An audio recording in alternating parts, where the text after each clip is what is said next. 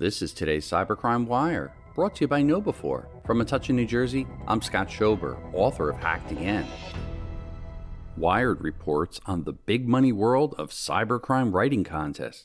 The competitions, which are held on Russian-language cybercrime forums, offer prize money for the winners. Cybercriminals can be innovative, especially if there's money on the table. One hacker has penned a 50-page essay on how to invest in cryptocurrency and sell at the right time to make a profit. Another put together a guide for how to create a fake version of blockchain.com that could be used to steal people's usernames and passwords. The unusual collection of documents and tutorials were all produced by cybercriminals and hackers trying to win money for their ideas, technical skills, and writing ability. Once they finish their articles, they submit them to be judged in competitions on Russian-language cybercrime forums. For those entering, there's a potential of a decent payout. $80,000 was the total prize pot in one recent contest. You can tell some people put a lot of work into these ideas, says Christopher Budd, Director of Threat Research at Sophos XOps.